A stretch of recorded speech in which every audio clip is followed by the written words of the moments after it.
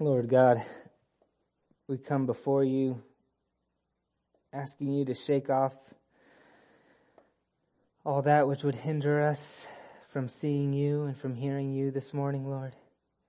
We ask for your mercy and your grace to be poured upon us. We can do nothing without you. We need you to work here. We need you to speak here, to whisper upon the words that come from this weak vessel's mouth, Lord. Would you move?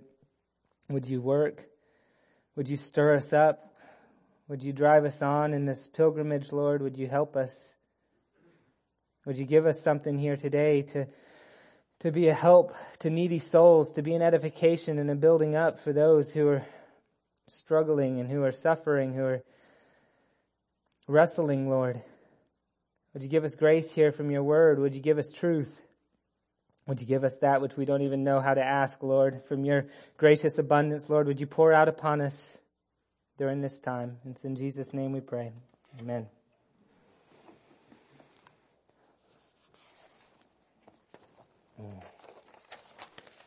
It's so important that we continue that prayer as we open up the Word of God to Hebrews chapter 3, to continue to seek Him and ask Him to give us something.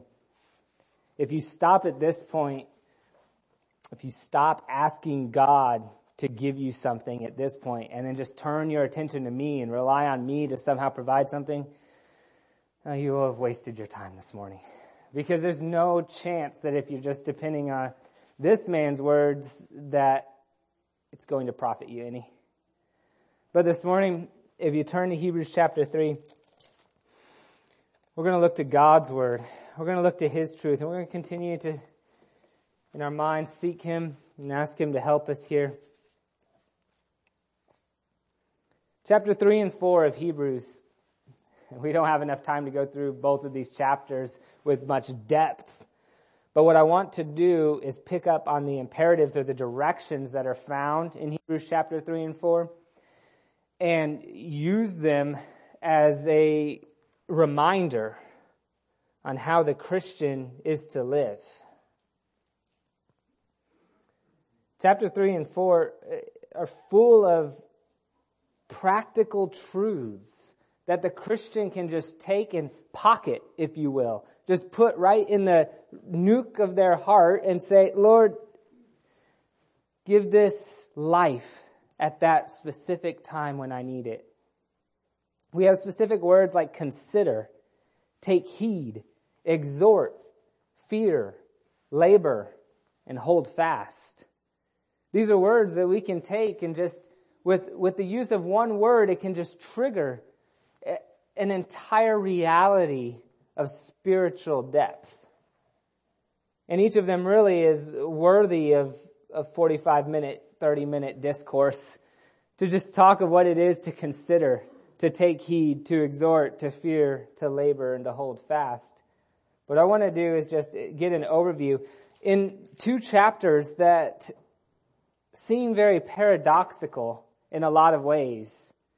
Fear, but don't fear. Rest, but don't rest. Hold fast, but press on. I mean, these seeming paradoxes just cause us to step back and say, I don't understand. I don't even get it. I don't know what this is really trying to tell me. And on top of that, these paradoxes are interwoven in Old Testament examples. So you have to have some type of understanding of the Old Testament. You have to be able to look back to those pictures, those examples found there, and understand what was happening in that context, and then bring it into chapters 3 and 4 of Hebrews. So chapters 3 and 4 can be broken down into two sections. Christ being better than Moses, and Christ being better than Joshua. All of that saying that Christ was better at delivering the promised rest than that of Moses and of Joshua. Not that Moses and Joshua were unfaithful, or that they didn't do well as good stewards over that which God had given them, or that they didn't fulfill that which was God's will. How could man thwart God's will? Of course they fulfilled everything that God intended for them to do. But that Christ does that which is better in actually delivering the rest that the promised land of Canaan foreshadowed and typified. So consider here in Hebrews chapter 3. Wherefore, holy brethren, partakers of the heavenly calling, consider the apostle and high priest of our profession, Christ Jesus. So what I said earlier is that chapters 3 and 4 are full of practical truths that tell us, as much as the Bible is, how to live our Christian life. And we start that with consider. As partakers of the heavenly calling, as I believe many of us here profess to be. I don't know, some of you, I haven't heard your profession from your own lips, but you're among people, among a family of God's people, in which we expect that any who are among our body who are claiming to be a Christian would have a profession, that we follow Christ, that we seek to live as He lives, that we seek to take up our cross and daily die to ourselves, that we seek to honor His word in all things. But before we even get to profession, there's first the reality of a heavenly calling. Not an earthly calling, not a calling from a pulpit, not a calling from a man, not a calling from this world, but one that comes from heaven, one that comes through the Spirit, sent to each man's heart, calling him irresistibly to follow after Christ. A heavenly calling. Consider then the one who has called you. Consider the apostle and high priest of our profession, Christ Jesus.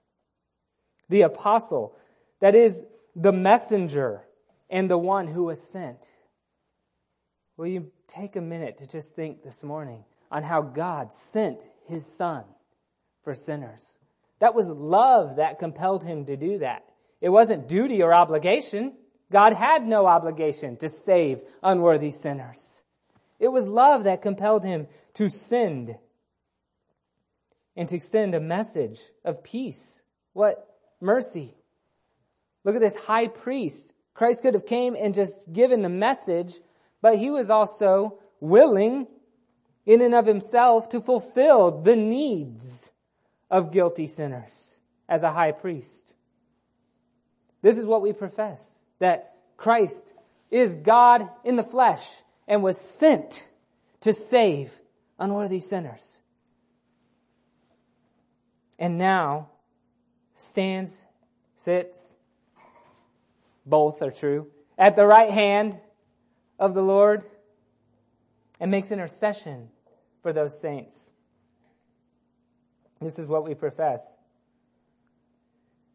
This Christ, this Savior, this Jesus that I'm talking about this morning was faithful to Him that appointed Him.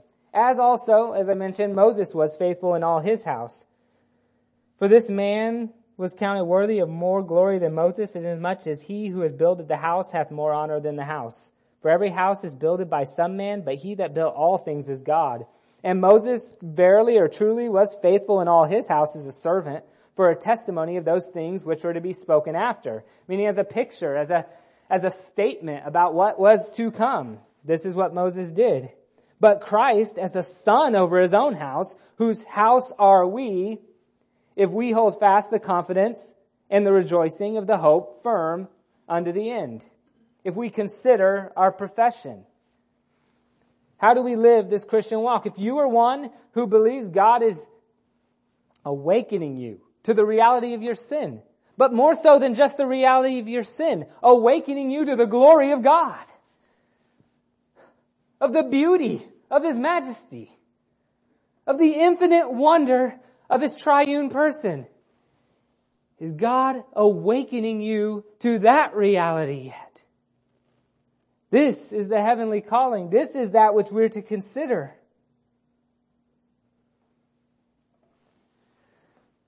This is that which we can rejoice in.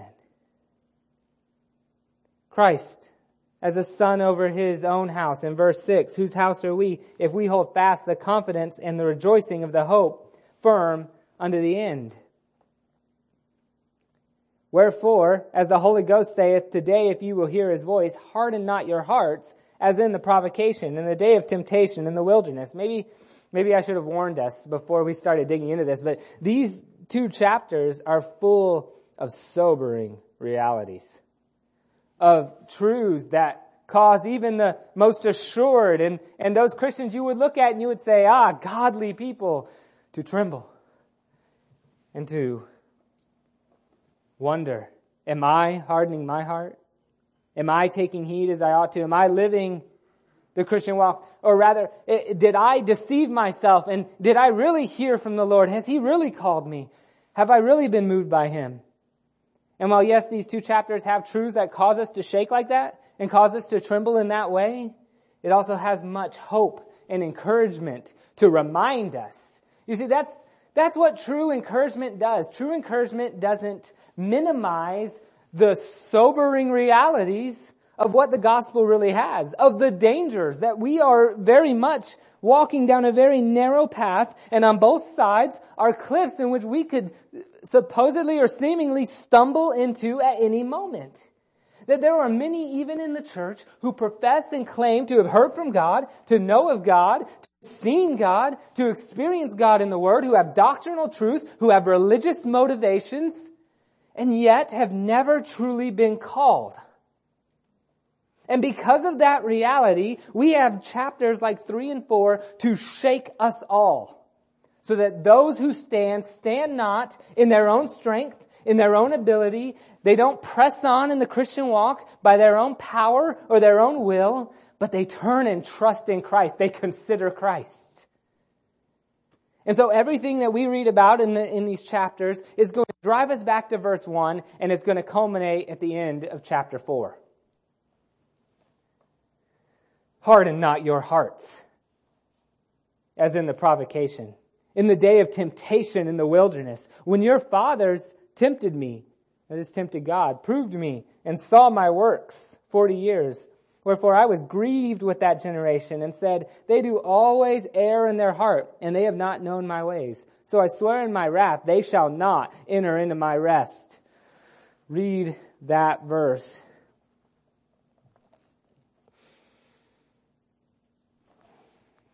So I swear in my wrath, they shall not enter into my rest. Those words should cause us to tremble. This is a God who is certainly able to save, but you see, the foundation of the promises of God are in His character, that He is faithful to what He says He will do.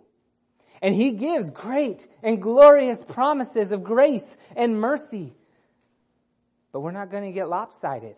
We're not going to err in only looking at God as this God of grace. We're going to look at God as who He actually is. One who keeps His word, who is faithful, and He has also given great promises of wrath and of judgment upon those who would not bend their knee and humble their hearts before Him. And so in verse 12 we get our next word. Take heed, brethren. You see, and I love that the word brethren follows right after that, because after you read that, you're just, there's so much of a reality that we have been hard-hearted, haven't we?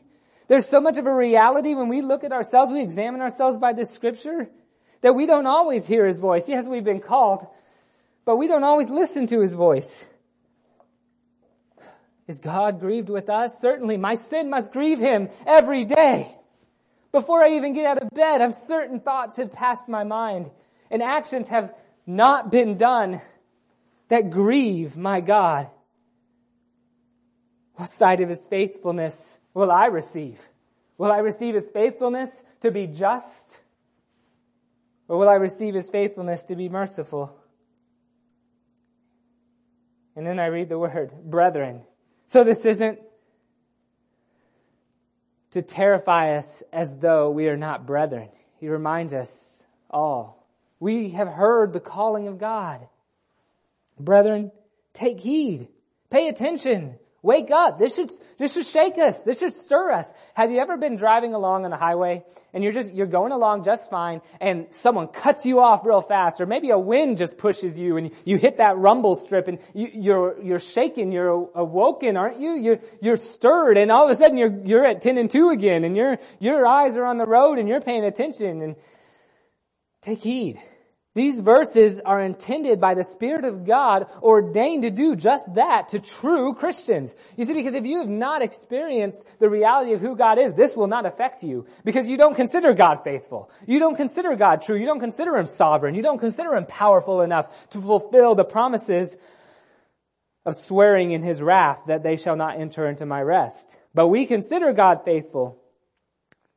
So take heed, lest there be in any of you an evil heart of unbelief in departing from the living God, of swerving off the road.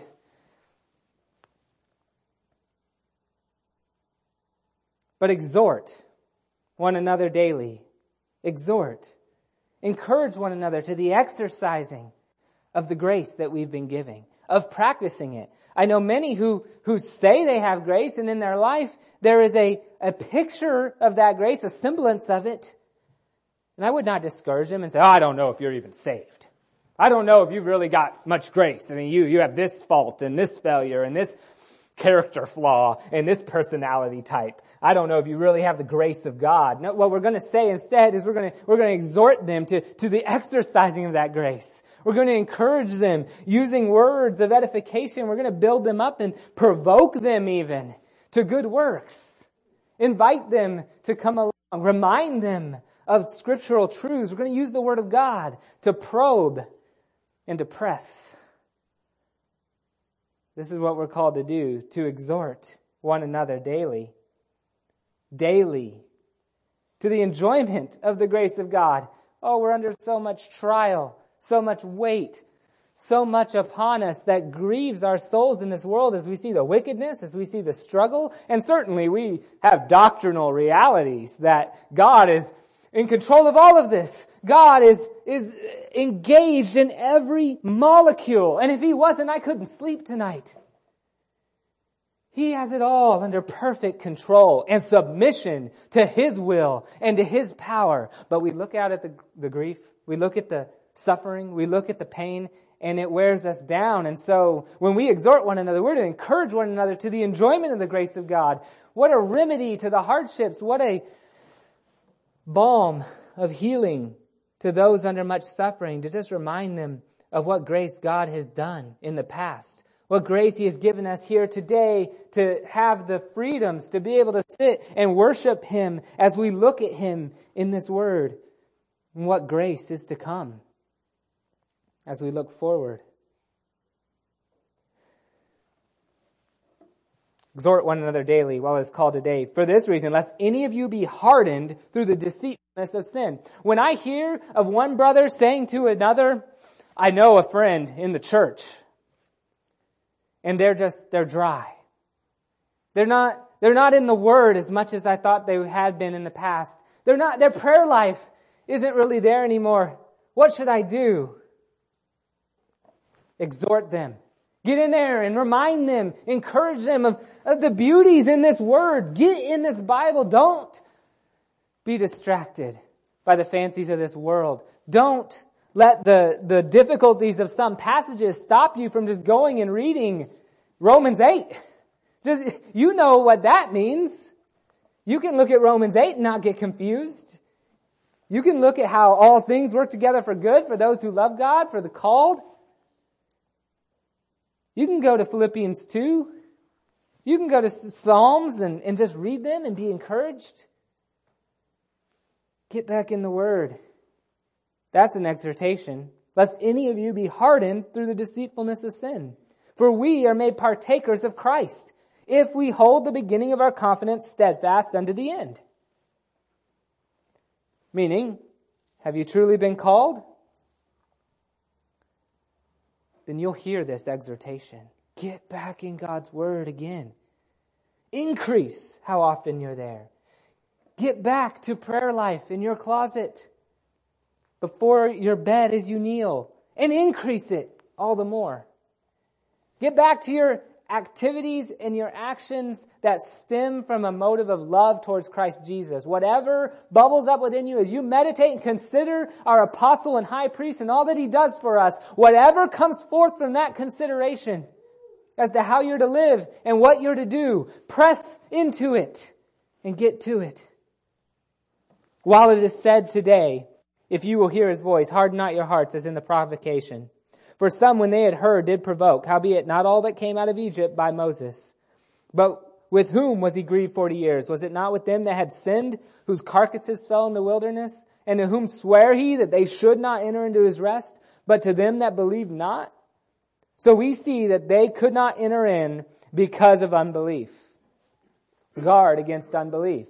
That's what exhortation does. That's what taking heed does. And that's what considering does. It guards against unbelief. And then look at the beginning of chapter 4. Let us therefore fear. Let us therefore fear. Wait, I thought you said not to fear. I thought the scripture says, fear not. I thought it says that we've not been given a spirit of fear, but of power and of love and of a sound mind. I thought we weren't supposed to be afraid because He is with us and will never leave us nor forsake us. I thought we weren't supposed to fear. No, there is a healthy fear. Fear keeps us from that which would ultimately destroy us. So don't fear that which cannot destroy, i.e. man, but rather fear Him who can destroy both the body and cast the soul into hell. That's healthy fear. Let us therefore fear. Fear what exactly?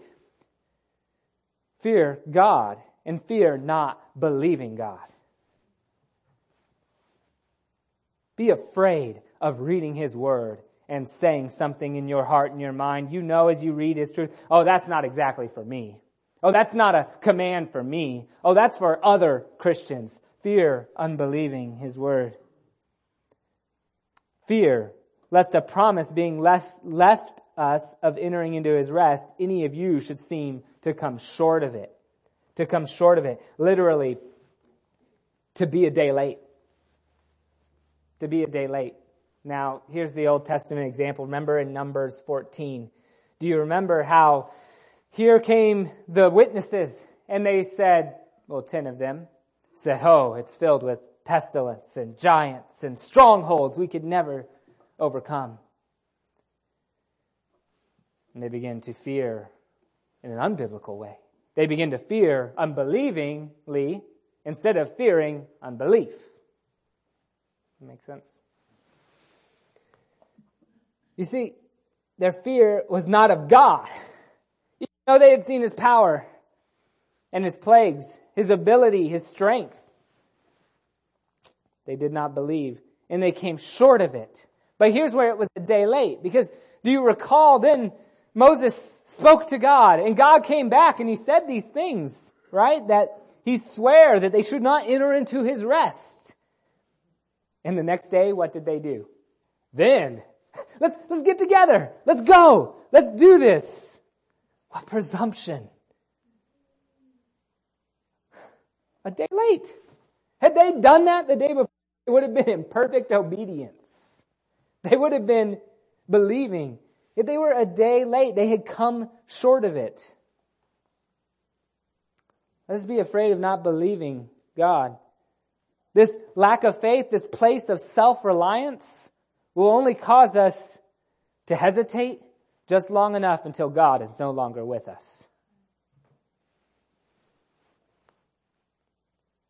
You see, we need to have this fear unless we get comfortable as good Christian churchgoers. And we stop fearing. Not a slavish fear. Hebrews 2:15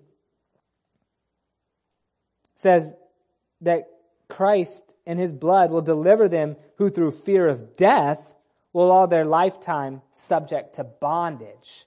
Not a fear that binds us and causes us to be unfruitful or ineffective. Not that kind of fear. But a fear that propels us towards salvation. That is, towards receiving the end of that which was promised to us as we consider Christ and His calling and His position and our position in Him reserved for us undefiled in heaven.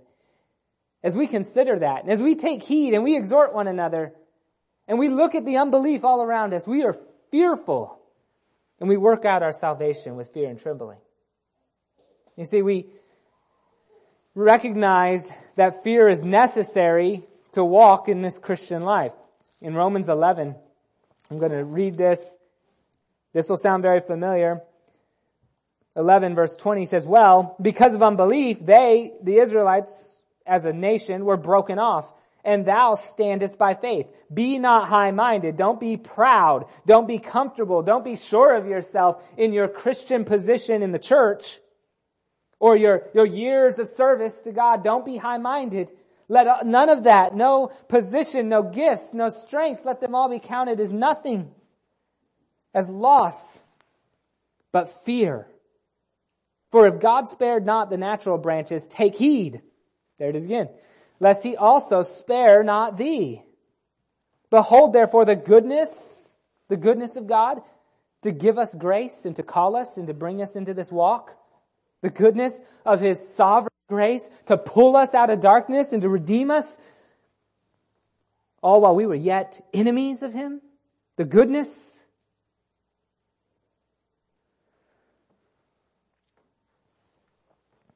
And the severity of God, his faithfulness. To be true, to be righteous, to be pure, to be holy. But toward thee goodness, if thou continue in his goodness. Otherwise, thou also shalt be cut off. You see, we get to this, and we have this question. If we're thinking about this, we get to this question, and I'll close with this. We get to this question of, wait a second, God promised he was going to redeem a people.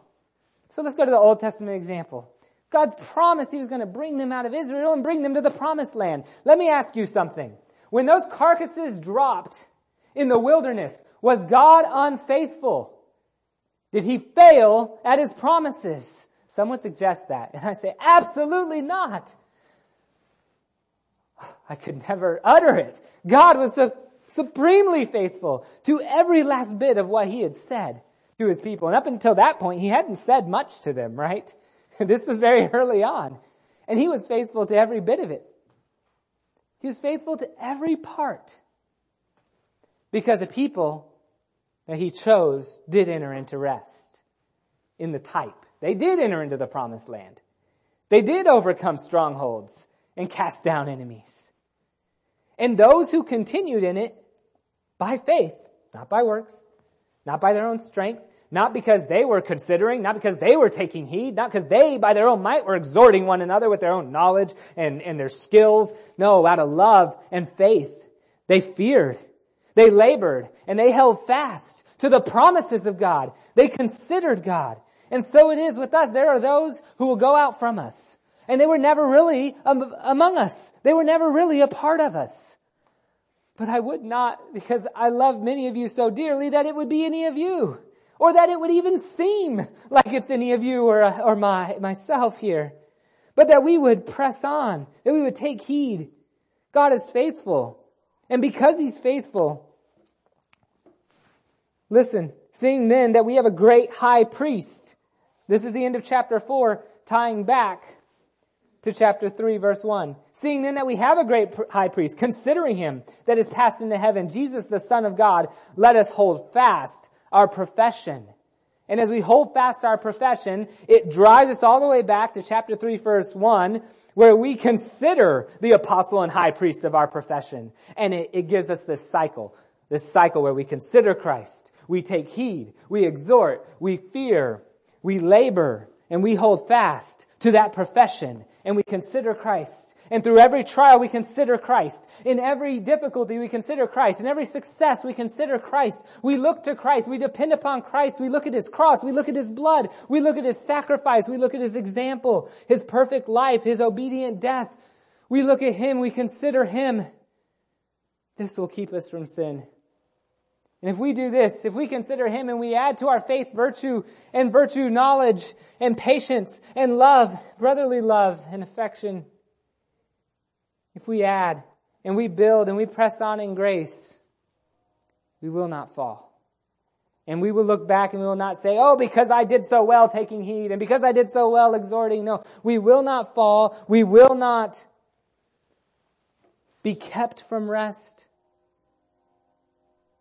because of his promises, because he is faithful. Consider that and let that propel you into taking heed and to exhorting, to fearing, to laboring, and to holding fast to that profession. Let's pray. Lord, thank you for this time of Bible study. Thank you for this time where we can open up your word and we only get to scan the shallow portions of your truth. And Lord, some of these truths are hard to reconcile in our finite minds. But we stop trying to understand it for ourselves, as if when we grasp it in truth, we would somehow have attained something by our own ability. Lord, we cast down our ability to understand. Instead, by faith, we hold to your promises of grace. And we would follow after you as faithful servants, obediently, Lord. Would you let this truth be helpful to your people, to your sheep, that they would not be led astray. Lord, we thank you. This in Jesus' name we pray. Amen.